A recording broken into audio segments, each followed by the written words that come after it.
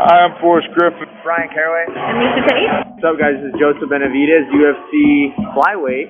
Hi, this is Greg Jackson, and you're listening to It's MMA Zing, and that is an amazing pun. Get it? Like MMA, but amazing? Amazing. Radio.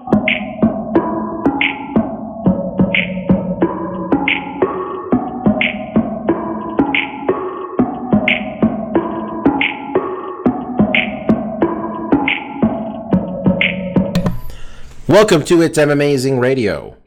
I'm your host, Dr. Law. With me, as always, DJ Mark. What's up? Also joining us this week, Lavender Gooms.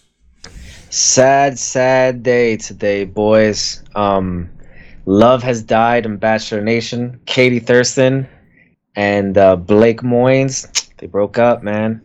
Who would have saw that coming? You know, TV folks, personalities not making love work on national TV. Guys, we have a pre-show meeting just to go over what we're going to talk about. And you want to know how often Mike tells me the stupid shit he's going to open the show with? Never. You want to know I'd why? be surprised. Because I'd say, Mike, don't say that shit. All right? As people more successful than me have always said, ask for forgiveness, not permission. You don't ask for forgiveness either, you bitch. That's a good point. An even wiser man said, "Don't ask for anything. Yeah, Make your own recognize that this Another wise man once said, "These nuts." Fair enough. Mike All right. talking to the sages of the streets over here. Exactly. So, folks, I was telling Mark earlier today this. I'm excited to talk about some real fights here, man. We got a big card this weekend. UFC 267, headlined by whoever wrote my man's name, spelled Blachowicz wrong. Blachowicz wrong. Oh, yeah, on Best Fight Odds. We headlined by Jan Blachowicz, taking on Glover Teixeira. Co-main event. We're gonna get ourselves the interim UFC bantamweight champion. What are you laughing at, Mike? I just saw how they spelled it. Yeah, Blachowicz? That's not his name. It's like a fucking German sausage. Yeah, you got exactly. going on here. As I mentioned, co-main event, Peter Yan taking on Corey Sandhagen, interim bantamweight championship. Our champion, Aljamain Sterling, got himself a bad neck, and, well, those are hard to fix. So hopefully he's back in the early part of 2022. Other big fights we have on here, Islam Makhachev taking on Dan Hooker. Dan Hooker's a crazy person taking this fight. All right? On 2 weeks notice, 3 weeks notice? A crazy person. And he wants 5 rounds, too. Yeah, I don't know if Islam agreed to that. We got to do that or not. Mike's hoping it's Diaz. not. Mike's hoping it's not. He's not getting 5 rounds. Yeah. There seems to be a lot of Russians and Eastern European people on this card. What's going on with this card? Well, it seems like the time they're putting the fight on, Mike, they're trying to cater to their fans over there. They want to put on. Where is this fight at? This is in Abu Dhabi? Yeah, it's Abu Dhabi. It's 11 a.m. Pacific time in Abu Dhabi, main card. I got it right off the money. Last year, I was realized they can have as many 5-round fights as they want. Mike will be awake. No problem. Middle of the day card. We got some big meaty men slapping meat. Alexander Volkov, Marcin Tybura. We got to wedge that into the conversation, that line. We got the return of Khamzat Chimaev, returning from a very rough case of COVID, where he kind of announced his retirement, but then the warlord who runs his fight team unannounced his retirement. So we're assuming he's okay. Okay? Yeah, he's fine. And we got the return of Magomed Ankalaev, who spent 2020 beating up Jan Kutalaba. Scheduled for 3 fights, beat his ass twice, something in the middle got canceled. He's taken on Volkan Ozdemir, where he's still here, man. Volkan Ozdemir. Got a couple quick knockouts about 4 years ago, and we wonder every time, is Volkan that good? Yeah, this fight's got bangers even on the preliminaries, man. We got Amanda Hebus fighting. We got Tai Tuivasa and Walt Harris. I don't think that's actually happening. I think that's just on Best Fight Odds as it was gonna happen. Tai Tuivasa, that one? I don't think that's actually happening. There's not enough odds for that to be real. So I think that might have. Did it already happen? Or is it gonna happen? I don't know. I don't think so. All right, whatever. But yeah, after a month of the UFC shoveling shit in front of us, real good cards. Real good card on paper. And thankfully it is if you have ESPN Plus, there's no charge. This is just on ESPN Plus. So that's really cool. Don't worry, they're going to get their pound of flesh next week with UFC 268. But UFC 267, free with the ESPN Plus subscription. Before we talk about that, though, we got to talk about something else. Marcus, the saga of Borrachinha, Paulo Costa. My man showed up for a 185-pound fight, weighing 211 pounds on Monday. And he's like, you know what? No, not Monday, because we would have talked about it Tuesday. He said, you know what, guys? I'm not making 185. I can make 195. And they're like, well, let's ask the angriest man ever, Marvin Vettori, if he still wants to fight you. And Marvin, probably while rage eating pasta or something, growled yes. And they're like, okay, no problem. And then I think it was Thursday where Paulo was like, yeah, I'm not making 195 either. We're doing 205. And then Marvin's like, fucking fine. Is he going to be there? Fine, he's there. Still only the 20% for Marvin. He couldn't negotiate more money because he was getting 20% anyway. 40. Come on. What 20%? Like, there was a fun meme where he was like, it was Marvin sitting at a table with his team, and someone photoshopped Tony Soprano in there saying, "I would have gotten you at least 30%." Seems fair. Yeah. Only fair. Whether or not Paulo did this just to fuck with Marvin is up for debate because we've heard before that Paulo showed up at Fight Week 30 pounds over before. Marcus, the fight itself, we cannot dispute the man's fucking heart and willingness to throw down, huh? Yeah, which was kind of surprising. I mean, anytime you have a fighter missing weight by this much, it usually means that, somewhere along the line, the plan got screwed up. Wait, apologies. He didn't miss weight at all. He had to cut 6 pounds. Oh, he absolutely missed weight. They changed the fight. His contract was for 185. They made a new contract. That amended contract was for 205. So he went.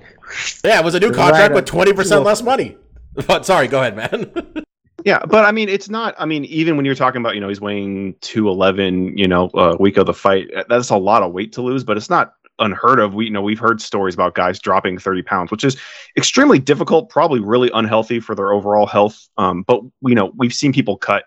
But it definitely seemed like Paulo knew he wasn't going to be able to cut the weight, wasn't willing to cut the weight, whatever the issues were. It would make one, in our position or someone that's a fight fan that's, anticipating the fight, watching how the fight's developing, during fight week to make you think like, oh, Paulo maybe didn't put in a full camp.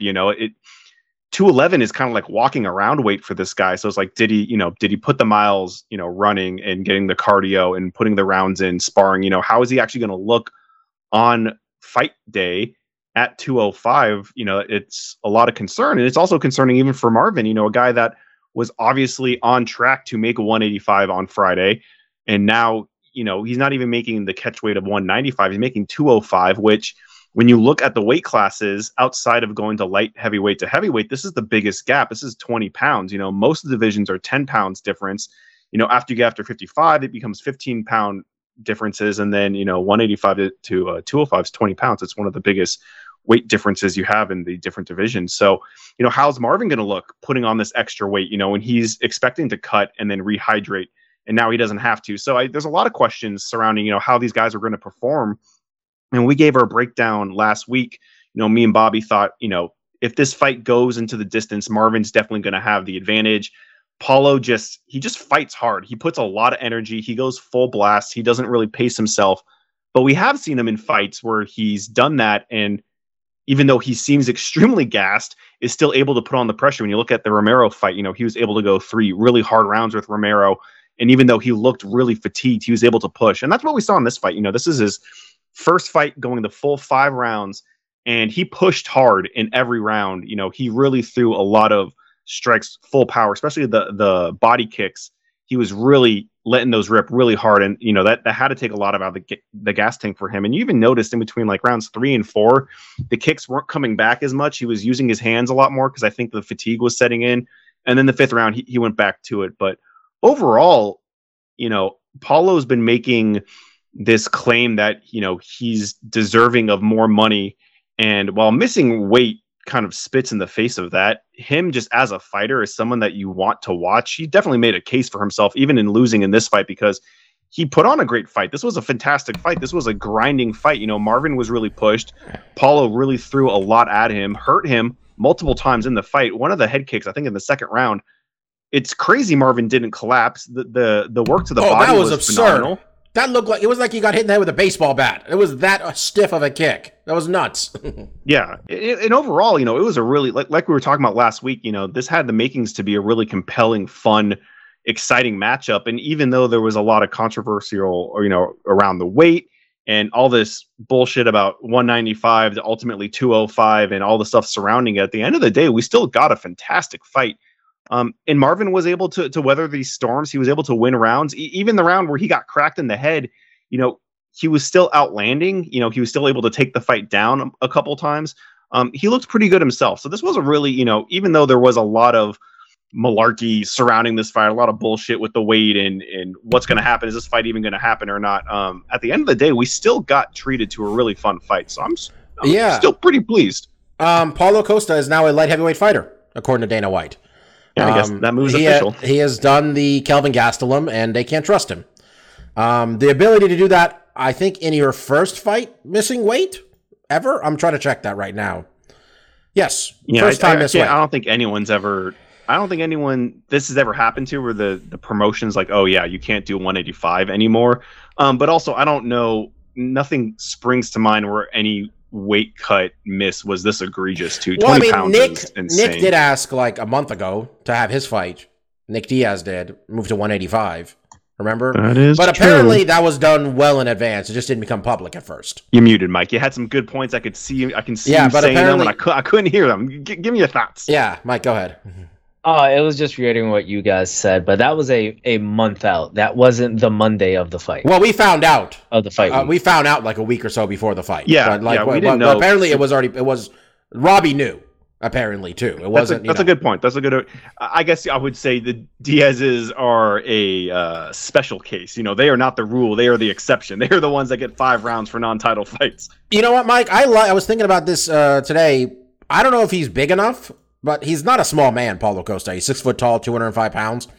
Now, light heavyweight for him is not the worst idea. Because the way he lost to the champion, how many people would Paulo Costa have to beat to get another shot at Israel Adesanya? Like, that went as bad as humanly possible.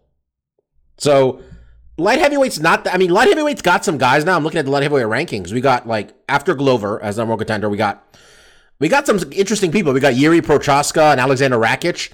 Those are 2 very young, talented guys. Then we got Anthony Smith, Thiago Santos, Dominic Reyes, Magomed Ankalaev, who's fighting this weekend. There's some space there for Paulo Costa to make a move and get top 5, top 6, top 7 with maybe a couple wins. What do you think of him in this weight class? I don't know. I would have to disagree with that because I almost see him as a higher grade version of Ilir Latifi, who fought at light heavyweight. That's an insult, sir. That is harsh. I love Ilir Latifi, but this guy's Ilir never got for a title, man. I don't mean that as an insult. That's why I said he's a higher grade Ilir Latifi in the aspect that one of the biggest issues Ilir Latifi when he was at light heavyweight is that he was too fucking short. Yeah, but he's as tall as me. I'm exaggerating, but I think he's as tall as he's 5'9". He's as tall as Paulo Costa. That's how Paulo's 6 foot tall. Yeah, and how tall are the people at light heavyweight? They are like 6'5" or 6'4". Normally. Okay. Fair enough. Oh. I'm just saying, Daniel Cormier was champion of this weight class. Like, you don't have to be giant. I get what you're saying, Bob. All you need is a prodigious talent and be the second greatest light heavyweight of all time. If you're Daniel Cormier and you're that tall. I think you can argue the fact you can look at some other guys that were 185 that moved up that weren't as highly regarded as Paulo Costa is and had like the fucking champion. Jan. Jan was 85. Did he fight at 185? Confirmed that, but I think he did, right? I'm not mistaken. Okay. I was thinking mostly of Anthony Smith, right, who was not really sniffing 185 gold at all. Thiago Santos, who was kind of up there, but I think Paulo Costa made a lot bigger improvements. I was more so sure, but he didn't fight at 85. I was sure he was. Oh, Santos did. Thiago Santos did. Santos, Anthony Smith. These are 2 guys that got into title contention at light heavyweight. So I think there's some merit to what you're saying, Bob. I don't think this is a great coming out party. if you're coming out to your new weight division is fighting another 185er that then beats you. I mean, and granted, Marvin Vettori may be one of the very best at 185. He may be, pound for pound, I don't want to speak too hyperbole, but like he's proving himself to be an asset and a real talent. I think he has to make this his look, unless his manager, which I believe is Waleed.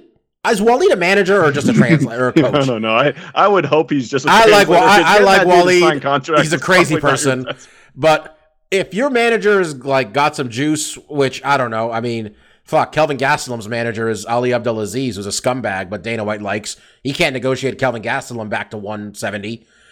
I think Paulo Costa needs to put on mass. I think Paulo Costa needs to I don't know what he like 230 looks like for Paulo Costa. But I think that's what he needs to be closer. I think if you're fighting at light heavyweight, you need to weigh 230 pounds. I think the only problem is you look at Paulo Costa and it's like, put on mass. Like, dude can't get much more muscle, Bobby. Like, he's already kind of a little. I'm talking like we got to go Husamar Palhares style. You're talking about either he's already very juicy. Yeah, it's either he's going to pump more iron, he's going to get more ripped, which is just going to deplete his stamina even more. Like, he already has a stamina issue. Or he's going to put on some fat. And the fat might not be the worst thing in the world, really, as long as he can keep his cardio up. I mean, look at DC, and he's a heavy guy. He's carrying some extra weight around him. DC weighs 240 pounds at light heavyweight, though, as a thing. Like, DC's that's true. A big dude. He had to cut a lot. Yeah. But, like, that's a guy that had, didn't have the physique of, what you would think, a world-class athlete would look like, but still had the stamina. So, I don't think light heavyweight's the worst move in the world. I do feel like this guy can make 185. I feel like there is maybe some circumstances in this fight that stopped him from doing it, and he made a bad situation worse. I firmly believe he didn't try. I don't think he tried. I think he did not. I think he knew he wasn't going to do it. He didn't want to do it, and I think it's a dicey, thing to play. Like thinking Marvin's going to just accept the fight, because Marvin easily could have been like, "No, you signed a contract at 185. You don't make the scale. Fuck you. At least give me my show money. And now I want to fight the champion. I want to fight Izzy again," which I don't think would be. The UFC starts dicking around with him and doesn't give him his show money. They do that shit. They do it all the time. There was no fight. You didn't show. That's true. That bullshit. Yeah. No, I will see what happens with him, I guess, man. Paulo Costa, he's only 30 years old. I just learned what Borrachinha means. Did not know that means the eraser. Okay. He doesn't even have the best Borrachinha Twitter account, man. We know it's Borrachinha Depot, too. Shout out Borrachinha Depot. Best MMA Twitter account. Shout out to them. I mean, I feel bad. They've lost a little bit of their steam since Tito's no longer an elected official, though. Yeah, that's true. That was the highlight of that Twitter account. Also on this card, let's mention the man. Let's give him his flowers, Mike. Bruce Leroy himself, Alex Caceres, has now rattled off 5 straight wins in the UFC. 5 of them things. 5 of them. And you know what? You didn't watch the fight. Mike, I mean, Mark, watch a second of the fight, but I'm still the one here repping on there. Bruce Mark, do you got anything to say about our guy Bruce Leroy still doing his thing? Just well done. No, it was a great fight, and I would encourage Mike. It's on ESPN Plus to go watch it because it was really fun. Choi, his opponent, was super game. The first round they were standing up, and Alex was holding his own, but then he started getting cracked. Alex fights southpaw. Choi's a right-hander fighter, and he knew to use the lead right or to even set up the right straight, and it was finding a home on Alex. Alex, even though it was a close first round, for the most part, got dropped, got hurt pretty bad, and then even the second round, it's like, it's looking more like the same. But once he was able to initiate a clinch, and Choi got a little over-aggressive, threw the right straight, Alex ducked underneath it, basically clinched up, got his back, and very quickly, it went from back clinch to jumping on his back to get in the backpack, getting a triangle with his legs, breaking him down, getting him to the mat, and sinking in a rear naked choke pretty quickly. So it was a great fight. And it was good to see Alex utilizing the different skill sets when he sees himself coming up short. Like the striking, he was doing good. Like they were both trading shots and doing pretty good. But then Choi started taking over that aspect of the fight. Alex needed to switch gears, and he did, and finished the fight very quickly. So, hats off to him. And you look at that record, and it's like, man, that's not a great record. I mean, you look at that record, and then you think like, oh, he's on a 5-fight winning streak. So at one point, he was like 14-12. There's not a lot of male fighters that can be split and still be in the UFC. I think Alex is a special case because, one, I think he's just fun to watch. And two, a lot of his fights have been in the UFC. He's been fighting top competition for a really long time now, but it feels like he's really starting to make his stride here. But again, at the same time, like at this point, he needs to start fighting guys that are ranked, and we'll see how he does there, because, the record does speak, and this fight shows that, he still has some flaws in his game, but he's able to make some improvements and to get the W's here. So let's see. I think someone in the top 15 is probably next in line for him, and we'll have to see how he does there. But this was a good outing. This was a tough fight. He fought through. He was able to make the adjustments he needed to get the win. So, hats off. All right. Let's talk about some news that happened this week. Well, actually, let's talk about Fedor cracking Tim Johnson like it was fucking 2004, Mark. Fedor went out there, whoop-ah, left hook, right hook, unconscious Tim Johnson. I mean, that's even better than Fedor of the past. I don't remember seeing Fedor land 3 consecutive strikes so cleanly. Basically, he looked fast, Tim walked too. Yeah, he walked into a right straight. He ate that. He followed it with a left hook, which almost seemed like it should have crumpled Tim. And then the right hook that followed right after, it was 3 punches in extremely short succession. And the right hook was just murderous. It landed right on the chin. Tim was completely out. And a great showing for Fedor. At 45, 42, like past his prime by far, but well into his 40s now. This was kind of a dangerous fight. Tim is a younger guy. He has heavy hands, and I think the biggest, kryptonite for Fedor in the past is that, if you can crack him, the guy tends to crumble now. He doesn't quite have the chin he used to. So it was a big win. Again, what does this win really mean in the overall standings or whatever? It's like Fedor is always going to be a legend because of what he accomplished. I don't know what we're doing here. Josh Barnett wanted him. Alistair Overeem wanted him. Fun. His excuse for not fighting Junior Dos Santos was bullshit. Junior's got a lot of losses recently. By the way, Junior, stick with wrestling. They'll pay you better at this one. Fedor said that? Yeah, that was his reason. Fedor's fighting Tim Johnson in Russia. Come on, bro. Yeah, that's yeah. But he got it done, so hats off. My hats are just coming off all over the place this week. Now, one more question. Did anybody see the highlight of your guy, Mariusz Pudzianowski, fighting in KSW? No. Nope. There's like 50 fights of him fighting KSW. Okay, first of all, Mariusz Pudzianowski deserves your respect because the man is like 50 years old still doing this. He fought the greatest Senegalese wrestler of all time. Okay? I don't know what that even means. Serigne Ousmane Dia, a.k.a. the motherfucking Bombardier. Not the motherfucking part. His name is really the Bombardier. Oh, okay. Okay? Yeah. Puig knocked his ass out in 18 seconds. There was 600 pounds of man in that cage between these two men. Okay? You just said he is the greatest Senegalese wrestler, not the greatest Senegalese boxer. Yeah. So I'm not that 18 impressed. seconds, unconscious. Woo! It was rough. I just want to mention him because, I'm just impressed he hasn't had a heart attack doing this stuff, man. With all the chemicals running through his veins. Woo! KSW doesn't drug test. There's no way. Of course not. Of course not. It's like his home. KSW is like a legitimate MMA organization. Like in terms of Europe, like they've had some legitimate talent come through there, but they've also had this. So and I think they do the night fights where they have dudes in full armor beating up each other. Is that them too? Them. God, they'll do anything. That was them. I'm pretty sure Jan was their champion, if I'm not mistaken. Yeah, he was the KSW lightweight champion before he came over. It's a real organization. I will say, props to him. Props to Fedor. 2 real old dudes getting it done. Also, Fedor, real tan. How much time is he spending on the Black Sea? Because, damn. That's fair. Yeah. Good question. All right. Correction. It was M1. Sorry. That's what I'm here for, Bobby. I'm here for the hard-hitting questions. Like Fedor, fake tan, real tan, who knows? Marcus, Kayla Harrison fights on Wednesday. I don't know what the Wednesday thing is. I thought they're normally Thursday, PFL. Not a big fan of Wednesday because I'll be watching Dynamite on Wednesday. It's not when I watch my MMA. Kayla Harrison's going to go get herself another check, it sounds like. She is facing... What is this young lady's name who's being fed to the slaughter? Taylor Guardado. Kayla Harrison's a minus 3,500 favorite. 31 years old, Kayla Harrison has won. She only won one of these tournaments? Didn't she win in 2020 as well? Or was it canceled due to COVID? Okay, well, she already got it. She's going to get another $1 million check. She's gonna, and she's doing really well because Dana White has decided to disparage her, in the press, saying how she should stay over there. She doesn't want to come here and have to fight someone like Amanda Nunes, when that's literally the only person that's even in the zip code of the weight Kayla Harrison is, because she's fighting at lightweight, Mark. 55? She's fighting at 55. Yeah. I mean, she's 5'8". I don't know if she can make. I think she could make 45, but why?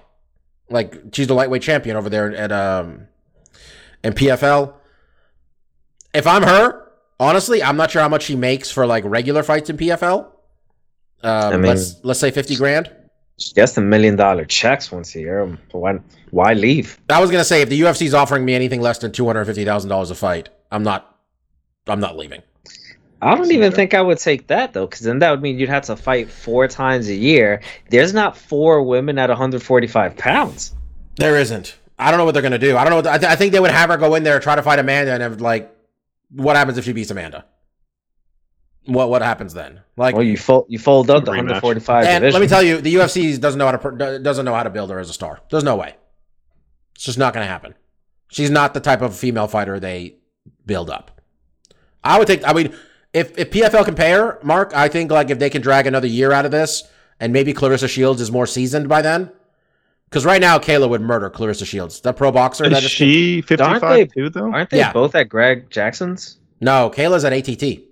Oh, okay. Which so is Amanda Nunes, by the way. Just putting that out there. But Bob, I think that makes sense. That's their other biggest star that I guess is fighting at 55 too. Yeah, but she had a little bit of rough time in that first fight of hers. She did. It's not really.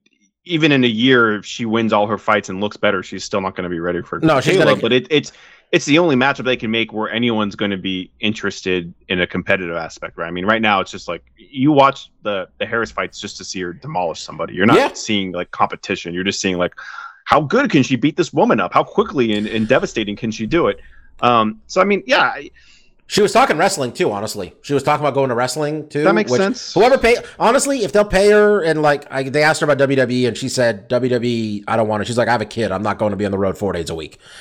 If AEW would pay her, if she wants to wrestle, I think it's good. I think it's good for all these people to do all these things that will draw more eyeballs and make them more valuable to these cheap ass MMA promoters. Basically, sure. I don't know. What do you think? I think the biggest hurdle is just 155. Like we have a lack of talent at 45. I don't even know anyone of any name value that's at 155. So the UFC might just be full stop there. I'm not putting any money into like Dana disparaging her, because he'll do that to any fighter that's not in his roster. 10 years of doing it. That's what you do. 10 years of doing that. Ben Askren.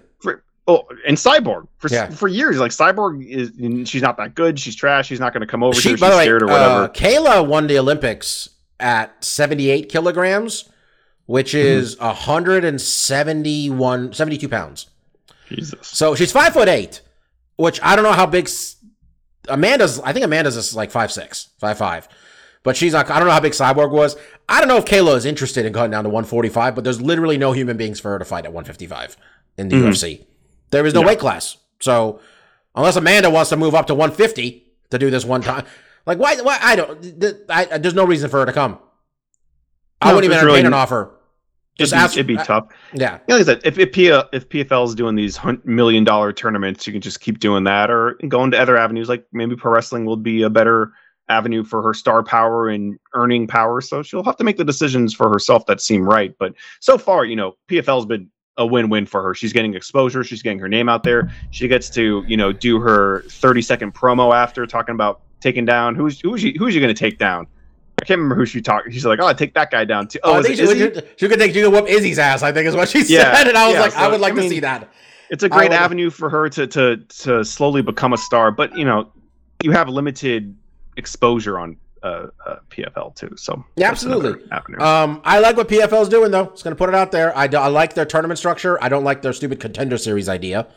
Do you keep doing tournaments? I like when people have a different niche, because I can already watch the UFC. I don't need to watch a lesser version of the UFC product. Doesn't do anything for me at that point. Mike, Nate Diaz, final fight on his contract is coming up. They were talking about Vicente Luque. I guess they haven't gotten that done or didn't happen. We have Nate now saying he's willing to fight Tony Ferguson too. Dana White said we're working on a fight for Nate, and Tony wasn't really somebody that I had in mind. Realistically, I'm assuming they think they can get him to stay or re-sign him or something. But if they're working under the assumption this might be his last UFC fight, they need to give him to somebody who benefits off of the Nate Diaz rub, right? You're assuming that's one way to assume this would go. I'm almost thinking they're looking for someone that they think can beat Nate Diaz. Like, wow. They did that in his last fight. And then somehow Nate Diaz lost the fight and came out a bigger star, and nobody gave Leon Edwards any credit for beating him. You gotta do it like you gotta give him somebody like Jorge, where someone is gonna throw down like Vicente Luque was a good choice, I thought, honestly, because Vicente's young and he fights exciting. I think for Nate Diaz's last fight, potentially with the UFC, I think you give him someone like Jorge or someone that they can main event that particular card with just Nate Diaz. I don't think you can do that with Luque or with the other one. I can't remember Ferguson. Tony Ferguson. I don't think they're going to serve. I don't think they're going to do Tony Ferguson because I think Tony Ferguson's 37 years old and the UFC doesn't view him as somebody they can make money off of. I'm trying to think who they could send out there, Mark. To be honest, I don't know what weight class Nate's even thinking of these days. I'm going to guess like someone at lightweight or light heavy. I think Mike was on potentially a right path. If they're seriously worried about losing Nate because they don't want to pay him what he's going to think he's worth, you might go out for one of the big ones. Why not have him fight Jorge again or fight Conor again? Get that big nut, get that last big paycheck if you think this is really going to be the last one. Because, for years it's like, oh yeah, they'll have Conor and Nate 3. That's guaranteed to happen at some point. Oh yeah, him and Jorge will fight again. But it's like, if this is his last fight, and dude might just roll up and bounce and fight Jake Paul or do whatever else he wants. If they're seriously concerned, it's like maybe it's time to make that big money fight and put a wrap on his UFC career if they're that concerned about it. Otherwise, like what you guys are saying, having him fight some young up-and-comer to potentially build a star off that could work. And I think you're right. That's kind of what they were angling for with Leon Edwards. But like you also described, that can backfire, right? It doesn't take a lot for Nate to do a little bit in the last round and say, fuck this fight, I won that fight. You look at this guy flopping around the last round. You tell me he won the fight and he's almost dead? Come on. So it's tough. Nobody here believes that we're not going to see Nate Diaz fight anybody again after this, right? Because, this is fight sports, and Nate Diaz is one of the biggest names. Someone's going to back up the truck with money, right? Like, someone will pay Nate Diaz to fight. He'll sit out just as easily. Could you imagine how much Bellator would pay Nate Diaz to go fight? There's that, too. Bellator would back it up, and Bellator's like, you want to fight in San Jose 3 times a year? Come on. I was thinking about this yesterday. When I was walking around my neighborhood, and for some reason this popped into my head, and I thought this, and then I agreed with myself as I thought it. If Nate Diaz never won another fight, I would still be right there to watch every Nate Diaz fight, and I think that is the exact same attitude anyone has with Nate Diaz that's a fan of his. Yeah, I have some other friends who have explained it to you, just like it's not about whether they win or lose, and him and his brother, and they're both great fighters, and they've won far more than they've lost, but it's about how they did it. It's about their mentality and things going in there. Bellator, honestly, Scott Coker knows how to promote a Diaz brother, and if you tell me MVP is fighting Nate Diaz. Shit, right? I just don't know if they have the revenue streams that Nate's going to be interested in. You're talking about getting percentages of pay-per-views like that. Now we're talking million of bucks. And it's like, yeah, Bellator might be able to give you like 500 if for show, 500 you win. That's how they did. That's how they did Strikeforce. Was like, yo, you're getting big show money, you're getting big win money, but like we're not selling There's no pay-per-views over pay-per-view, here, it's dude. true. Like I you're mean- gonna get this money and that's what you're gonna get. But when it's like pay-per-view buys, it's like, okay, now I can actually put my fucking star power to use. I can make money off being so famous and getting people interested in my fight. But it's like, yeah, if he goes to Bellator, it's like they don't really do. I mean, they do pay-per-views, but I mean, they haven't done a pay-per-view, and no, they're Showtime now. That's it, Mark. They're not going to do anything else. I mean, but Showtime can do pay-per-views. I right? don't think. I mean, do They you think they're going to do that? boxing stuff. If Nick comes to town and they sign a contract with him, he's probably going to want a pay-per-view, and he's probably going to want percentage, right? I can't imagine he's going to want to just have show money and fight. I mean, money. I bet they could sell, honestly, with his name alone, they could sell a pay-per-view. People know could, who he could is. they break a mill? They don't need to break a mill. He doesn't give a fuck. Give me I mean, $5 for every make pay-per-view. enough? Does Give he me make that much if they $10 don't? for every pay-per-view you sell. $5 for So every he gets a pay-per-view bigger you sell. cut. Yeah, maybe. I mean, I'm just in my head. I mean, I know I've shit on MVP a lot, but in terms of spectacle, you give me MVP versus Nate Diaz, shit. I mean, it's also the thing is like he'll need to have a dance partner that someone gives a shit about, and it's like I think Bobby MVP is probably your best bet because I mean, you throw him in there with a Lima, and Nate doesn't want to be the champion of that. Nate decided he's the champion of all this shit. I know that, but it's like who do you put against him that's going to get people actually interested? Besides Fedor. the hardcore Nate. And like MVP, I think Fedor. that's your best bet. Fedor. Okay. Bobby, you win. Him and Fedor. They're going to do a bunch of open weight shit in Russia. This is what's going to happen. We got to see where this goes, man. It's hard to say. I'm buying 5 pay-per-views. They do Nate Diaz and Fedor Emelianenko. I wonder if this gets them, honestly, I wonder if it gets them back on CBS. If they do this. Yeah, I don't know. That'd be interesting. But it's interesting. It's going to be interesting to see who they match him up with. It's going to be interesting to see how he performs. I mean, PFL's not going to be able to do it, right? PFL is going to have to like pay him enough to he could wipe his ass with their $1 million check. Well, right? Yeah, he's going to be like, I got to win a whole fucking tournament to get a $1 I'm going to fight one fight, maybe get injured or have to take a break and not be able to make the rest of the tournament. Like, then he gets a bye for 3 fights? rounds and fights the final or some shit. You can't. Yeah, I don't know. So that's going to be really intriguing to see how those negotiations play out because like I said earlier too, like Nate sat out for a year waiting for a right fight. Yeah. Like this is not a dude that's just going to take whatever to keep the ball flowing, to keep the money coming in. He will sit his ass out and make you respect him. Do you know what's interesting about Nate? I don't get the impression that he's somebody who's just pissing away his money either. Because I don't think he doesn't seem like he lives. They live pretty large, but not that large. I don't even think they live that large. I think honestly, I bet Nate has like a $3,000 bicycle or some shit like that, or like he has shit like that. He has like, I bet Nate's house is paid for. I bet Nate's got a fucking car. I know Nate's a dad now. They said. I think someone mentioned that. I think they mentioned that before his last fight, or before that, they said Nate's got a kid now. They're very private people, these Diaz brothers, by the way, which respect. I don't think he needs to do this. Remember before he fought Conor, he said he's going to buy a boat. He's going to have a boat when he beat Conor the first time. He doesn't need to do this. So we'll see. And he plays the game so well. I have complete faith that Nate's going to come out of this fine, whatever he does. Oh yeah. Whatever he ends up doing, he's going to make bank. So before we talk about the UFC 267 picks, I just want to mention that our long national nightmare is over. Ariel Helwani, Brendan Schaub. Brendan Schaub has waved the white flag like a bitch. He has walked onto the carrier to sign the surrender papers like a bitch. Ariel 10-7'd him, as everybody is saying. So, Brendan Schaub, tail tucked between legs. Ariel Helwani, and for the 4 people that get this joke, remains CEO of PF Chang's. Let's go ahead, folks. I really wish you guys were more into this stupid story. It was so stupid. It was hilarious.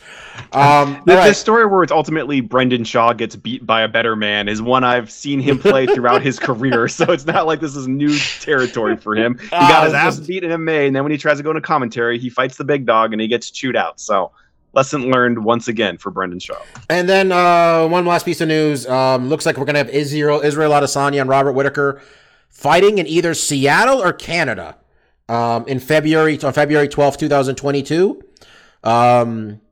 If it is in Seattle and the card is good enough, I'd actually be interested in going to that. But we got Australia versus New Zealand too. Last time we did it in a stadium in New Zealand or Australia last time? Australia, right? Australia, yeah. I think Australia. I don't know what's going on with Izzy and his feelings about his home country, but the whole team seems furious with the way the government's treating MMA. Mm-hmm. So they're like, I think them fighting in Seattle will be cool. I don't know if it's in the Key Arena, because that was a really old arena. That was old when we went there like a decade ago. Yeah, but so they have a here's the thing they have an NHL team just started this year. Okay. I don't know where they play. Maybe they built whatever that hockey arena is. That'd be kind of cool. And then but Canada, man, I mean, if they could be the first card in Canada post pandemic. Shit. Yeah, there hasn't been a card at all up there. Yeah, put that in Vancouver. I mean, if they're talking about Seattle, I'm going to guess Vancouver, maybe. That's what I was thinking. So close. Vancouver has fucked it up. They fucked it up with Vancouver a few times too. A couple bad cards. So that's a big fight. But anyway, let's talk about this pay-per-view. We're going to try to keep our picks fast and to the point. Sorry, my dog just went underneath me. Jan Blachowicz, the light heavyweight champion of the world, reigning and defended his title one time. He's on a 5-fight winning streak. 3 finishes in that. He got himself a split win over Jacare. Fucking how split? And then his last fight over Izzy really showed something there. I think I talked about it last week, where how impressed I was with him showing up where the lights were brightest for him. His is his second time fighting in Abu Dhabi. He took the vacant title when he knocked out Dominic Reyes in Abu Dhabi last September. Glover Teixeira, the ageless wonder, coming off of 5 straight wins, 4 of those being finishes, 3 of those being chokes. His last win, a choke of Thiago Santos. Before that, he beat Anthony Smith's front teeth out of his mouth. Glover really turned it around in recent years. He talked about how he didn't want to say the word alcoholic, but he was drinking a lot and he was not training as hard as he should have. 41 years old though, man, getting a second crack at that title. Betting odds for this one. We got Glover as a plus 240 underdog to Jan's minus 310 favorite status. Mike, new champ or no? No, there's not going to be a new champ. I think in normal times, or maybe even a month or two ago, I probably would have gone with the emotional pick and picked Glover, just because I really would like to see him cap out the twilight of his career as UFC champion. But I have recently lost first place in our rankings, so I had to make smarter picks. You would still be in first place if you had the good sense to change your pick when the Paulo Costa nonsense was happening all week. You had all week. I thought about it, but I thought, you know what? This man is going to go in there juicy as hell, like not having cut any weight. I thought this was going to be a for sure win. That was idiotic of me. But in this case, I think that the fairy tale run Glover's on ends on Saturday. I'm going to pick Blachowicz also. Have Jan taken this again. Taking this and retaining the title. I would not even be a little sad. I'd actually be pretty happy if Glover won. I think it'd be a really nice story for Glover after all of his years and how long it took him to get to the UFC and the ass-kicking John Jones dished out on him. For him, I really have a soft spot for these old fighters, man. And if he gets a champion, he gets a title, it means he gets one more big payday after this. It'd be really nice. But Jan's clicking, man. Jan's on all levels. He's come into his own as a champion. I think he's defending this successfully. Mark, what do you think? Yeah, it's a clean sweep. I too it would be quite a story. I was even thinking, like, would he be the oldest light heavyweight champion? But I think Couture was like 43 or something when he got it off Chuck. So like even then, Randy was 45 years old for about 15 years. It felt like he might have been. Yeah, I mean, Glover's on a run. I mean, like you, Bobby. Like I'm not going to be like insanely shocked. We come back here next week and it's like, yeah, I can't believe Glover cracked him and then on the ground was able to get a choke off of. Like he has a skill set that's literally the scenario in my head, Mark. Yeah, it's like he cracks him, choke, that's it. Like that's it for me too. Like I don't really see Glover being able to take him down necessarily. I do see his avenue to victory being submissions, and I feel like the best way he's going to get that is like if Jan gets cracked and his capacity is not really there and he's able to sneak something in really quick. Outside of that, Jan has been kind of firing on all cylinders. And not to be super critical, but like at the same time, if Glover, and I don't want to be mean to the guy, but like if Glover's your champion, it's like, man, this division has really just taken such a tumble. Like we had a bunch of 185ers running around like top shit, and now it's like this is what we call a transitional champion if he does win it, because we got the young guys coming. Yeah, and that's very true. Like this is definitely a division that has just had a lot of change. We had a reigning champion that was demolishing everyone. Now that John Jones and even DC is out of the picture, we're seeing some of these other guys kind of come to fruition. And Glover's one of those guys. And I think, like you said, he made lifestyle adjustments that have really improved his game. So yeah, I'm picking Jan. But like you, like if Glover gets a submission win, like that's just going to be fun. You know, he's worked really hard. He's made the adjustments in his career. I just feel like it's a little too late for him.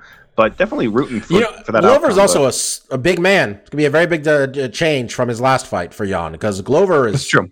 Glover's a solid 205 pounder.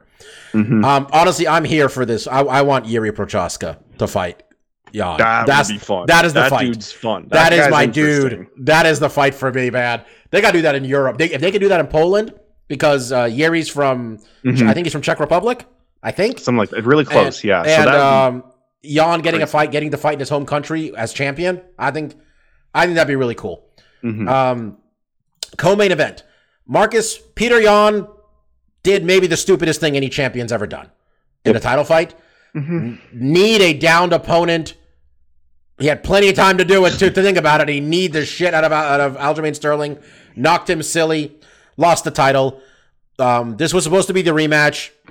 Aljo's got a bad neck. Hopefully they get that fixed by early 2022.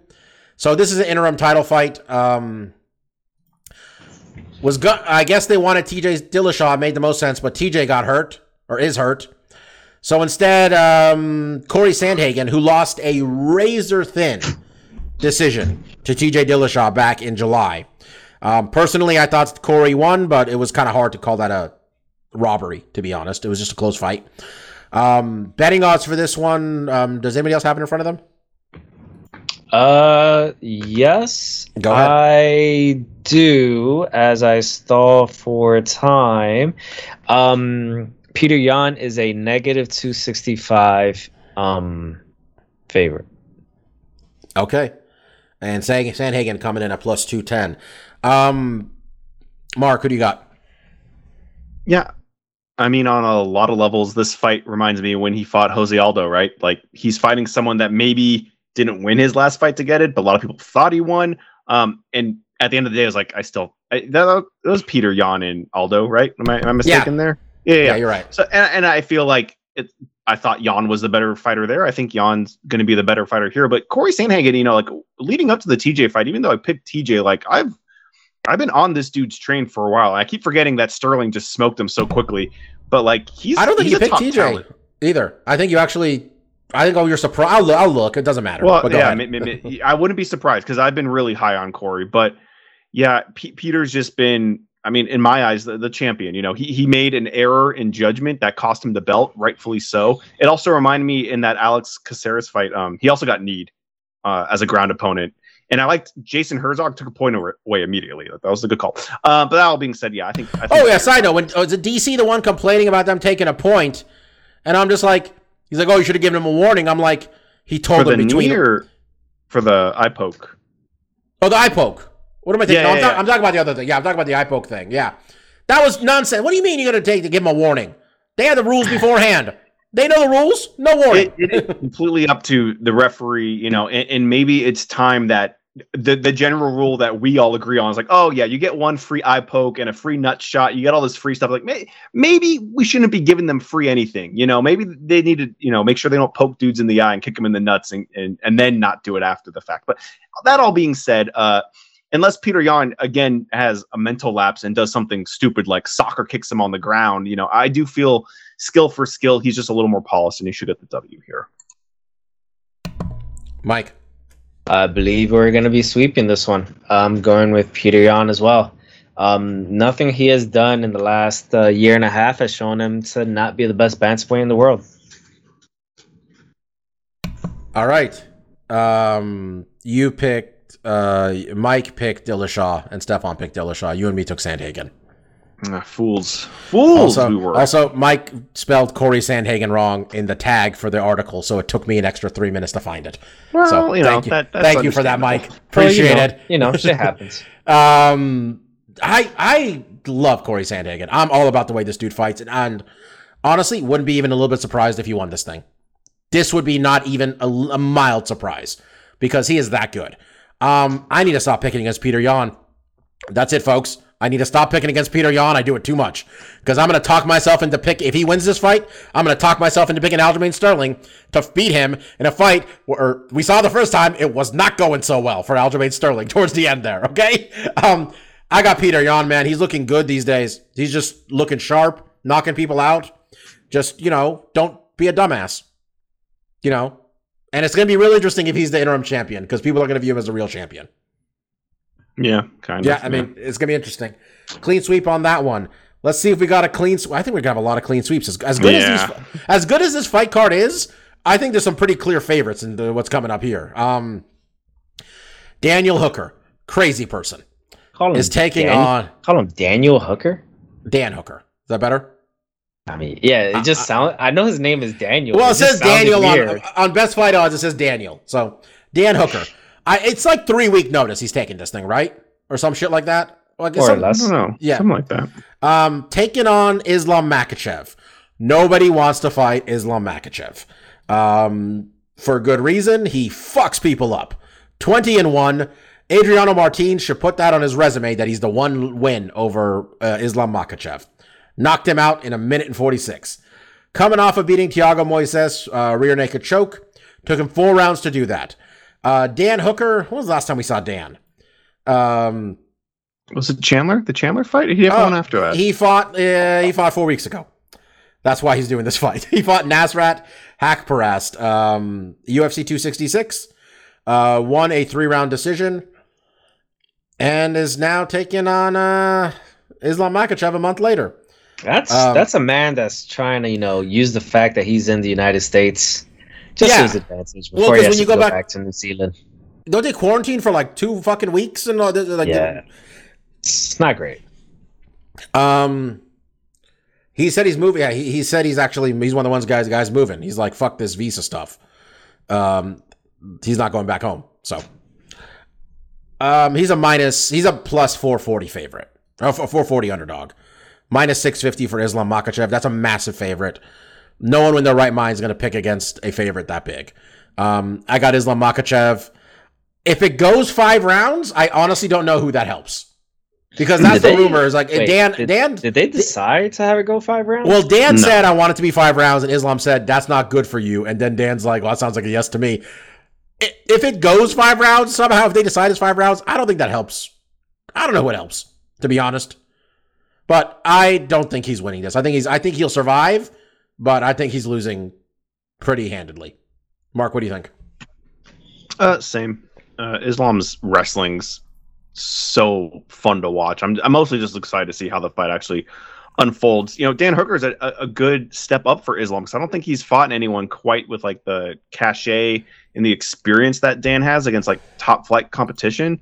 I'm still expecting him to. This is easily the best opponent he's fought. Right. And I think the stand-up will be interesting. Dan is a really tall guy, but I don't think he's flawless in the stand-up. I think he does make some rudimentary mistakes that Islam's going to be able to capitalize. He's going to be able to negate the distance and start wrestling. And then it'll be interesting to see how Dan does there. Is he going to be able? Because it's very difficult to fight someone like Islam and not get exhausted just getting, building yourself. I mean, he does just what Khabib does. He'll let you build yourself up to the base to try to stand up.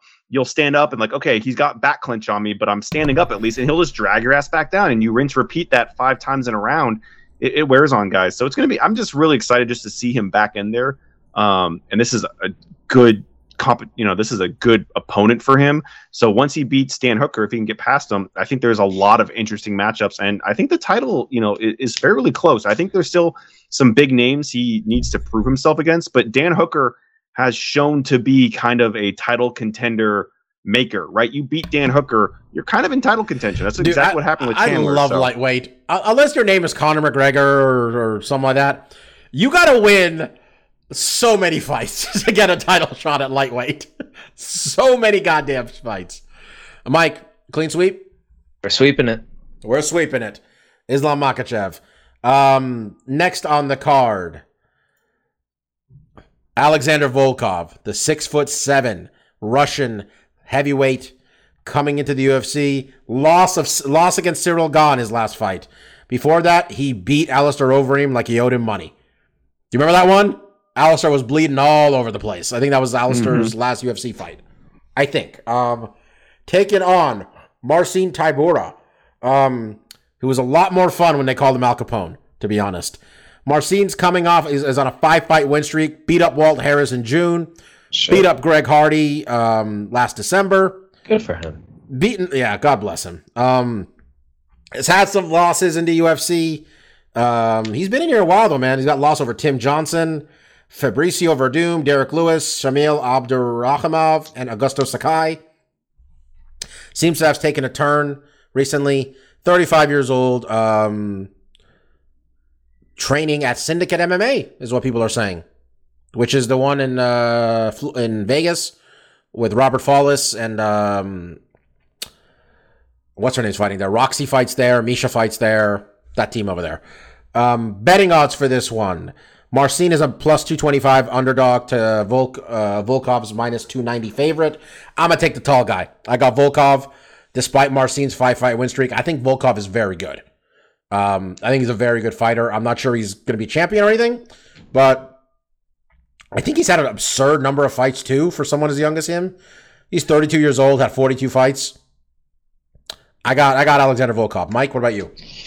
Volkov has great stand-up. I think better than Tybura's, so I'm going with Volkov. Marcus.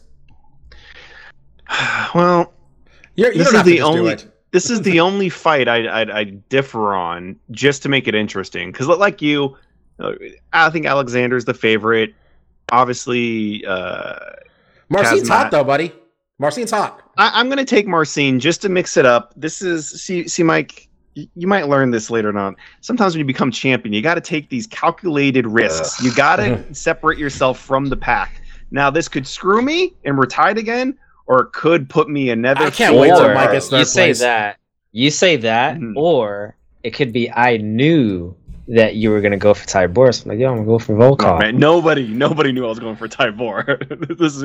This is I think of the underdogs to pick on this one. I'm going to go with him.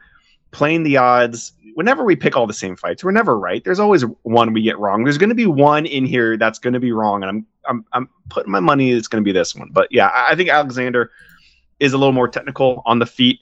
Is going to have an advantage there. I feel like he's a favorite for a reason. But I think Marcin can get it done. You know, like you said, he's on a bit of a hot run. He has a couple finishes here, so let's see what he can do. So I'll mix it up here. All right, we got Li Jingliang. The number 11 ranked welterweight, coming off of how the fuck did he beat Ponzinibbio? When did that happen? When Ponzinibbio came back, we're all excited, and he beat the shit out of him. Okay, taking on Khamzat Chimaev, the man that we were all hyped up on last year. 9-0, just fucking people up. All right. Last person he beat up was Gerald Meerschaert. Meerschaert is a real good fighter. Beat his ass in 17 seconds. He is 9-0 with 9 finishes. All right? He's got 3 UFC fights, and he's got this much hype. Submission win, Darce choke, performance of the night. TKO, punches, performance of the night. Aforementioned KO over Meerschaert, performance of the night. COVID beat this man's ass. Chimaev got really rough COVID, and it sounded like he tried to retire. And then the Chechen warlord, Ramzan Kadyrov, I hate talking about this guy, unretired him. Said he talked him out of retirement. So, okay. I guess if I gave a man a Mercedes-Benz one time, I guess I would hold some sway over him also. Also, if I had an army and a lot of guns, probably holds a lot of sway as well. The betting odds don't care about how bad this man's COVID was, because he is a minus. Where is this at? 450 favorite. It's a lot. Yeah, what am I gonna say, man? I think he's gonna win. Mark, what do you think? I think he's gonna win too, but I wouldn't sleep on Lee. Because this has been a guy that has surprised me in the past. This would obviously the biggest upset he's been able to pull off. But like you said, with his Ponzinibbio fight, I was like, well, yeah, Lee's kind of a slugger. He likes to get in there and bang, and Ponzinibbio is a more technical striker. Now, obviously, Khamzat is a fantastic wrestler, a great grappler, but he's also shown like he's pretty competent on the feet. He knows how to stick up there and defend himself and do damage. But he also knows, like, if it's not working his way, he has that wrestling to fall back on. I picked Marcin as my big upset, but like I'm not going to be super shocked if Lee pulls something off here because he has heavy hands. If he can get it done, like I kind of foresee. I think he's got to drag it out. I'm basing this entirely off the fact Lee. I'm basing this entirely on the fact that maybe this guy's got some long-term COVID. If he does, he shouldn't be fighting. But if he's got some long-term COVID issues that he can't make it. But he was winning so handedly. I see your point though. Lee is tough. Lee is very tough. Yeah, I'm picking Khamzat. I just see in my mind's eye when I picture like something weird happening, I could see Lee pulling. Like I said, of one of these main card fights, we're gonna get one wrong, and I don't think any of us are gonna pick against Khamzat. He's just looked too good. It's too big of a risk. But I'm not going to be I'm not going to be shocked. We come back next week. It's like, man, Lee did it. He fucking hit him with that punch we didn't see coming. He maybe underestimated him, whatever the case may be. I'm calling it now. I'm not picking him, but I'm calling for a potential upset alert here. Put some money, put a little, $10 on Lee because he might pull it off. But I'm not picking him still. But yeah, I think there could be something here. And Mike. Yeah, until I actually see concrete results that COVID-19 took something from Chimaev, I'm going to assume he's coming back just how he was before, which, if that's the case, it's going to be a long night for Jiang Liang. All right, and finally, we're picking the opener, Magomed Ankalaev, taking Volkan Ozdemir. Betting odds for this one. I accidentally closed Best Fight odds. Somebody give it to me. Sorry, I was busy looking at the Chechen Republic on Wikipedia. I got it. -340 for Ankalaev, +260 for Ozdemir. I was just about to give it to you. Ankalaev is on a 6-fight winning streak. He lost his UFC debut, getting triangle choked by Paul Craig, which, quite frankly, happens to the best of us, seems like. Since then, knockout of Marcin Prachnio. Decision went over Klidson Abreu. Knockout of Dalcha. I can't say this man's last name. Knockout of Ion Cutelaba. And, fuck it, let's do it again. Another knockout of Ion Cutelaba. And then after that, Nikita Krylov. Boom, decision win. He's 15-1. He is 29 years old. He is from Dagestan. He's got 15 wins, 9 by knockout, 6 by decision. Volkan Ozdemir. Man, this guy showed up to the UFC He showed up, beat OSP, knocked out Serkinov, knocked off Minowa. They're like, let's give you a title shot against Daniel Cormier. Didn't go well. Then he fought Anthony Smith. Didn't go well. Then he fought Dominic Reyes. Didn't go well. Turned around, wins over the legend Ilir Latifi and Alexander Rakic, which is a win that is going to look even better, I think, in 2 years. Coming off of getting his shit rocked by Iri Prochaska. I can't pick Volkan Ozdemir in this fight. Like, Ankalaev is a killer. And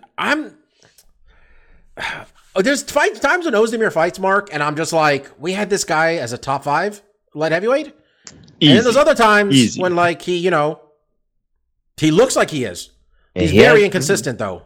Yeah, he has such a great little knockout thing. I mean, probably from the fact, I don't know how great his English is, but, he would knock someone down, then he would just point to his wrist like, yo, no time. I don't got no time for this shit. He got no time, yeah. He's Swiss, 32 years old, no time. Yeah, I can't pick him. He's too inconsistent. Mark, what do you think? No, I'm with you too. I got Ankalaev, obviously. I do too. And I'm not, I think about the fights I've seen with Ankalaev, and they don't really spring to mind. Going just purely off record momentum and all those things, I got him. Mike? You would think, considering Ozdemir is Swiss, he'd have, all the time in the world. That's kind of what they're known for. That was terrible. I knew it was coming too. There was going to be some terrible joke. Some terrible joke. Stop hating. I'm picking Ankalaev. Okay. All right. I think that's it for the MMA talk. I don't think anything else happened. Trying to see what's going on. Besides crazy people protesting Brooklyn Nets games. That's a thing. By the way, Mike. I heard something about that on Power 105, which is one of the hip hop stations over here. And one of the dumbass radio hosts was like, "Oh, I support Kyrie." So that dude's an idiot. I don't know who it was, but he's a dumbass. Him and Kyrie. By the way, I think Ariel Hawani said that whoever comes out to... are you guys in on the Island Boy meme? I'm an island boy. Yeah, okay. This song is wonderful. I think Ariel said whoever comes out to this song gets like a big feature segment on the MMA Hours. Go to the rain. Mark, are you familiar with this? Island boy. Negative. I'll send you the video part. We'll send him the video for after the podcast. We'll talk about it. In other news, this guy missed weight on the Contender Series and called his Afghani opponent a terrorist. Not a good move, bro. Good move, bro. Way to go. Good pivot there. No, it's not about me missing weight. That guy's a terrorist. Like, yeah, looking great, buddy. You're making all the right decisions. He went for the George Bush approach of like, I'm just gonna say 9/11 and hope for the best here. See if that distracts people. Oh wait, Bobby, did you mention where the guy is from? Because Mark is probably thinking it is some redneck from like. Oh no, Arkansas. they booked an Israeli against an Afghani, and they thought it was going to go well. No, okay. There's already. In fairness, I mean, they'll say you can't miss. You can't miss weight. You can't miss weight. Oh, okay, all right. I thought you were going to say. What am I going to say? Afghanistan's a poor country that never attacked Israel. Like, what do you mean? What do you want me to say? Like, it's not even that. All right. Let's do stuff we like. Stuff we like. Let me go first. Mine's pretty quick. Okay. So I probably talked about this show when it first premiered last year. You're not even talking about Dune after all this shit last week? I'm still like an hour in.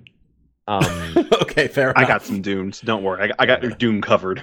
All right, no problem. So it's the second season to this show, Love Life. It was a show that the first season starred Anna Kendrick of Pitch Perfect fame and Scott Pilgrim versus the World fame. It premiered right around the time. No one says Scott Pilgrim versus the World fame. Yeah, I mean, she's Anna like Kendrick. a very small. We all love Scott Pilgrim, but there's not one person who's saying Anna Kendrick is known. She was in it. She was in it, and then she started dating the director, right, Edgar. So there's some connection there. I didn't even know that. Yeah, I heard that. She'll always be Stacey Pilgrim to me. Anyway, Love Life is a show that premiered right around the time that HBO Max actually started airing, and it was a very good show. I loved it a lot, and I saw on Instagram that Love Life the second season is actually premiering. I actually did premiere earlier this week, so I'm very interested to give it a watch. Some people you may have heard of that are going to be in it are Blair Underwood, Leslie Bibb, Jessica Williams from Daily Show fame, Janet Hubert, otherwise known as Aunt Viv #1, is going to be in this season, and Keith David, otherwise known as Frank and Beans guy from There's Something About Mary. AKA Vice President Keith David from Saints Row, The Last Game. God bless him. Also known as the President in Rick and Morty as well. And also known as Goliath from Gargoyle. He's been in a lot of shit. Yeah, Keith David gets around. Yeah, you've heard that voice before. But yeah. If you guys haven't watched the first season, he does UFC narration. Also, I just remembered. Oh wow, there's that. He does do that as well. Yeah. Oh shit. So if you haven't watched it yet, I would highly recommend watching Love Life the first season, and I guess I'll come back in probably about 2-3 months to let you know how the second season went. Alrighty. We'll end with Dune because I think that's probably gonna be the biggest thing. Even though I think Mike's the only one. Mark saw the full thing. Actually, I guess I haven't seen any all of the it. Dunes, Bobby. All the Dunes. You watched the original too? I watched the OG one too. We'll get. What's it on? It's all on HBO, baby. They got you covered. All right. Let's see. Wrestle Talk. I really liked. Did you watch Bryan Danielson and old man Dustin Rhodes? Yeah. That was a good match. That was very good for a 50-year-old man against a nearly 40-year-old man. I like that there was a lot of there's been a lot of different strategies in each of Bryan Danielson's matches at AEW, where I think you've said it a few times, where he has basically just tried to show just how complete a wrestler he is as soon as he came to AEW. And one thing that was really cool about this match was, I think it was Dustin, he was basically just working on Danielson's legs. Like that was the gimmick for him during the fight, to try to get rid of some of the quickness that Danielson has. And they made it really work, like a really big dude and a small guy in this match. He got him with a guillotine or something like that. What was it? He got him with some sort of choke. He passed out in the choke. Correct. I can't remember what choke it was. Did you catch Lance Archer almost breaking his neck? Marcus, this dude Lance Archer is like 6'7", I think. He's a big dude, Lance Archer. He went for a moonsault off the top, landed on top of his head. Somehow didn't break his neck. Hayabusa got it, kind of. Yeah, he thankfully survived, and he's okay. He walked off on his own power. I'm not sure he was supposed to lose that match, to be honest, Mike. But Eddie Kingston, they got him in the ring, and they pinned him. You could tell Eddie kept looking back in the ring afterwards to be like, is this guy okay? Like, is he all right? I think the tournament is going to end. This is my pick. It's going to be Bryan versus Mox in the finals. I think I'm trying to think who's going to be the first contender for Hangman, because I think Hangman's going to become champion. I think Mox turning heel is coming. Personally, if he turns heel, he's going to need a different entrance song. He can't be a heel coming into Wild Thing. That's a fair point. That's a fair assessment. I don't know. I'm really digging this tournament. I like this TBS Championship tournament thing going also. I'm entertained. Oh, Mike.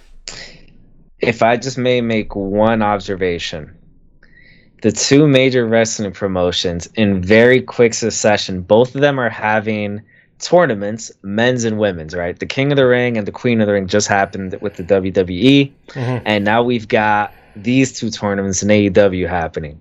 And I couldn't help but notice the stark contrast and how much they're building up to these tournaments as opposed to the King of the Ring and the Queen of the Ring, especially the Queen of the Ring. Just another AEW's hitting on all cylinders every week. This is what I'm with AEW, man. It's not a perfect promotion by any means. It's just the better promotion. That's it. They put on the better product. It's not that complicated. The show's better. I am entertained by this feud between Britt Baker and Ty Conti that apparently is based entirely on who has a nicer ass. Ty Conti. Well, thank you, Mike. Well, it's not even nicer. It says Ty Conti said Britt Baker said all Ty Conti knows how to do is show her ass. And then Ty Conti said Britt has no ass. Okay. That's the feud. Apparently so far. Spoken like a true Brazilian, that's Ty Conti. I can't believe they couldn't do anything with her in WWE. It's amazing to me that they could do nothing with her. What's really amazing is that it's not even that she got lost in the shuffle of the main roster, which you would almost expect that from being under the watchful eye of Vince, but from everything I've heard, Triple H is normally a lot better down at NXT, right? It seemed like they kind of train everybody the same way, it seems like sometimes over there. And there's differences. Not everybody looks exactly the same, but they all kind of the NXT people all punch the same. They all kick the same. You know what I mean? And she looked like she sucked in NXT. She looked very not good. And my understanding is Dustin Rhodes is the one working with the women mostly in AEW. He's the head trainer for the women. He's killing it. He's such a good trainer. And I think it wasn't that complicated. It's like, oh, you're a judoka? Let's have you throw people around. Oh, you know how to strike, actually? Let's have you do that. Let's make it look like you know what you're doing here. They're just putting on a good show. We're, I think, 3 weeks out from Full Gear. Full Gear. And Mark, it sounds like they're very much set up for the fact that they're gonna have Jorge Masvidal wrestle in a 6-man tag. I think that's where we're headed. All right, that's easy enough. Oh no, I think it's a 10-man tag. Even better. But I think the whole gimmick is if Sammy Guevara is I think I told you who he was last week. If Sammy Guevara wins this week, he gets to choose which members of American Top Team wrestle. And he's definitely picking Jorge Masvidal. They can hide Jorge in a 10-man not to get hurt. So I feel a little bit better about that. He can go in, get Walls of Jericho or something, go home. Anyway. But yeah, that's it. I'm, looking for a new show to watch. So that's what I probably should go back and finish What If and maybe start watching Squid Game or something. But anyway, Marcus, what do you got this week? Yeah, before we get into Dune, I do want to mention Guardians of the Galaxy. The video game comes out today when you guys are listening to this. And I've really enjoyed these bigger AAA Marvel games. I know Avengers didn't really set off a lot. I mean, a lot of people did not like that game or like what they were doing with the game and some of the adjustments they made with that game, even though they weren't playing it. People were very upset about some of the stuff they'd done. I enjoyed that game. I love the Spider-Man game. So I've always been very excited about Guardians when they announced it earlier this year. It got a lot of the backlash that the Avengers game did, where it's like they're not using the MCU actors. They're kind of taking their own spin on it. And people just I've really written this game off when it was first shown, just saying like these look like knockoff characters. The game doesn't look fun, yada, yada, yada. I was always really excited for it and was somewhat relieved today to find the reviews are pretty positive. It's middling around in that 8 range, which is really good for all the negative press that it was getting beforehand. Mostly what I've heard, because I've not played it yet, is that the characters in Guardians are very well performed and written. The story itself is fun and interesting and goes in some good places. And mostly I heard the combat is not great, but manageable. Definitely not a highlight, but overall that the game is very fun and interesting to play, and I'm excited to play it. So I was just glad to hear that it wasn't a complete train wreck, because what I saw in all the trailers leading up to it, I was like, this looks pretty good. I don't know why everyone's hating on this, because it looks fun to me. I'm still excited for it. So I'm really excited to try that out. I should have mentioned last week, they did release the last character for Smash Brothers Ultimate, Sora from Kingdom Hearts, which was a character that a lot of people were interested in.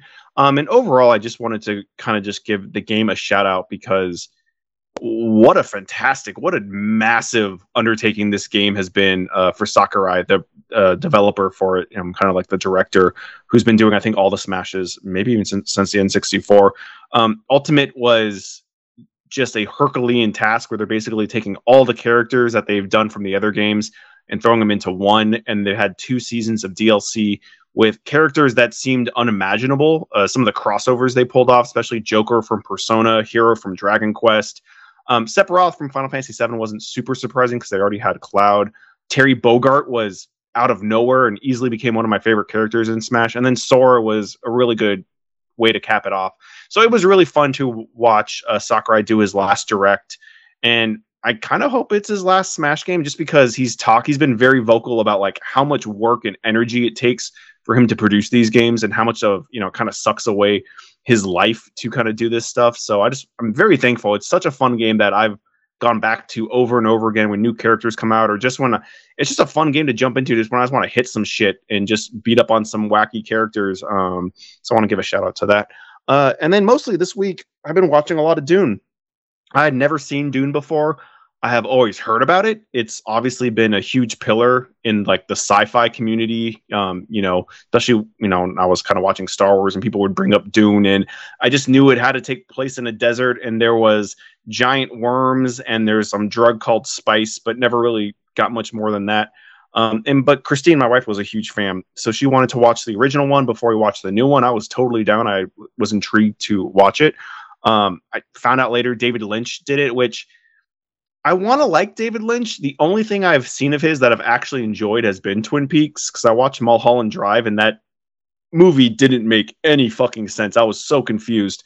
And OG Dune, I kind of recommend watching it before the new one. It definitely helped me understand kind of what was going on, because I think that OG movie does do maybe a little too much hand holding, kind of telling you like, okay, they literally in the first like 5 minutes are like, here are the planets. This is House Atreus. This is House whatever. Like they kind of really try to spell it out. And I think in a post Game of Thrones world where we're kind of used to these houses fighting for, different spots and, the hierarchy of the galactic standings or whatever, it wasn't that hard to follow. That's my main thing is like, I watched the original OG Doom and it was pretty easy to follow. And it definitely helped. Then watching this new one is like, okay, I'm familiar with who these characters are, who they're portraying, and the slight differences they make. And I really enjoyed both movies. I mean, obviously the original one, some of the special effects have not aged well at all. They looked, it's hard to believe even in like the 80s, they didn't look campy then. But definitely, today's CGI world, like just really stand out like a sore thumb. But like overall, the movie was enjoyable and fun. And then this new one, I really enjoyed. I thought it was a really fun ride, especially, having the familiarity with the characters and what's kind of going on. I wasn't getting dragged down in the minutia of different names I didn't understand. And that maybe could be something difficult for people jumping into this new one, but I definitely recommend it. I had a good time watching it. It is a part 1 of 2, so there's going to be a second movie. And yeah, it was good performances. Obviously, the effects were a lot better than the original one, without saying, but I enjoyed my time. They're both kind of long movies, but they held my attention. How was Timothy Chalamet, the main dude? Chalamet. People for the new like one? This kid. He was good. People seem to like this kid. Yeah, I don't know what else he's been in because his face looks familiar. I don't know if he was in It or something. I can't because didn't he get nominated for something, Mike? Am I imagining this? Timothy Chalamet. You said his last name in like 6 different ways. Well, pick the correct one and tell me if he ever was he won nominated for something. I probably would have said it each way you said it as well. I have no idea how to pronounce his last name. I've heard the name often enough, but I have no idea. No claim to fame. We don't know. Like I definitely, his face is like I've seen him in something. But he was in Lady Bird. Did you see Lady Bird? Oh, I didn't see Lady Bird. I heard that was really good though. No, he did good. I think the cast. Is that about LBJ's old lady? No, it's about a woman in Sacramento. That's all I knew. Is it takes place. That's why I don't know why I thought you saw that. Maybe I just assumed you saw it, but I guess he was in Homeland also. Don't remember that. Anyway, okay, sure. Yeah, I mean that all being said, it has a very varied cast. Jason, was it? I always want to say Mimosa, but I know that's not it. I know that's the Momoa, because I know I'm just getting my orange juice and my booze mixed up with him. But he was good. Batista, he doesn't have a huge role, but he did. I think a lot of people do a good job. It's always it's a delight to see Batista in anything, quite frankly. Yeah, I mean, he doesn't have a lot of lines. He's looking grimace, and they definitely slap this dude in the fucking makeup chair again and be like, let's get a bunch of shit all over your. I mean, he's just one tone. He doesn't have like the whole Drax thing, but I really enjoyed the film. I had a good time. I definitely, if you're kind of into sci-fi or if you're into Dune, I would definitely, So this is part 1. When's part 2 coming out? No, I have no idea. Probably 2-3 years. I don't know if they were. But the original, but this is only half the movie, right? This is only half of what you saw in the first one.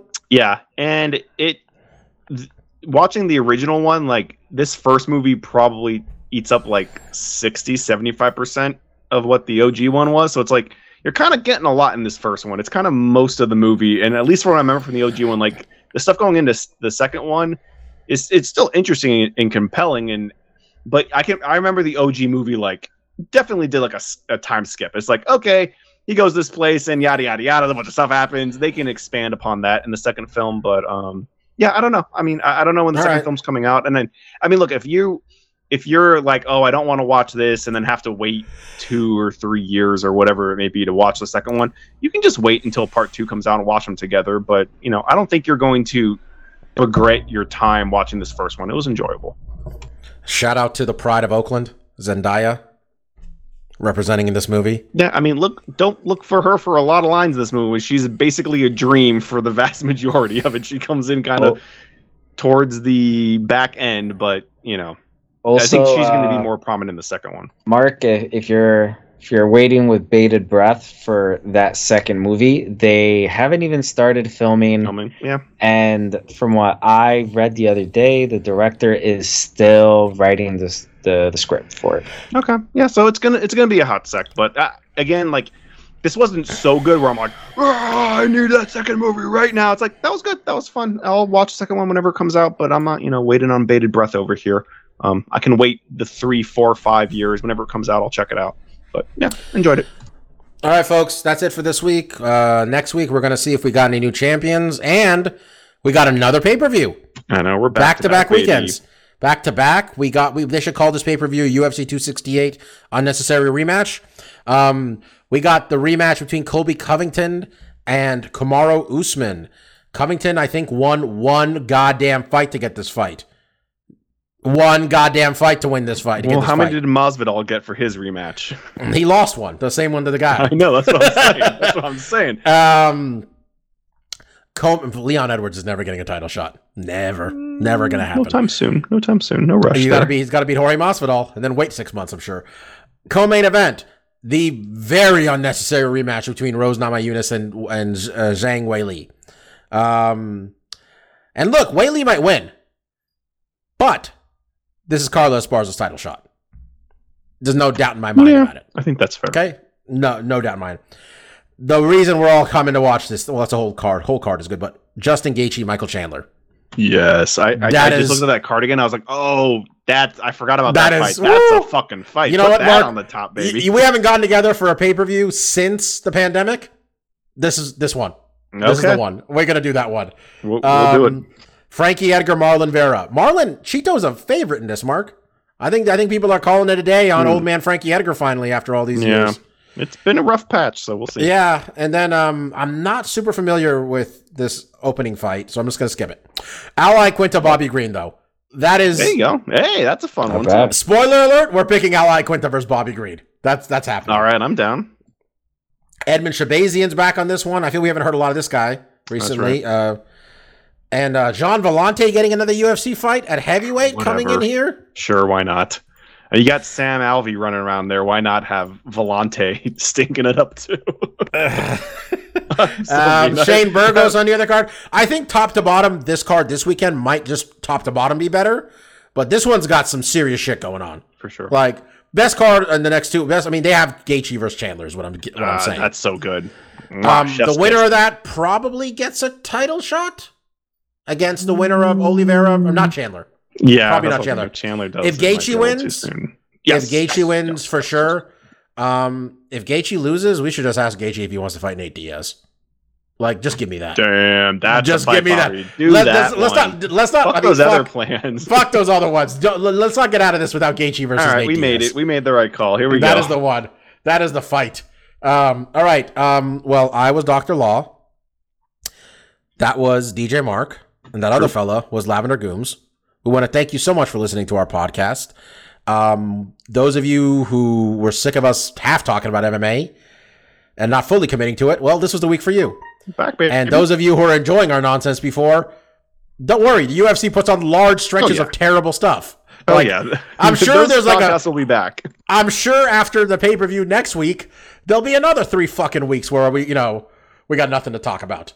Until then, though, as I mentioned, DJ Mark, Lavender Gooms, I was Dr. Law. Thank you. Peace out. Goodbye. See ya.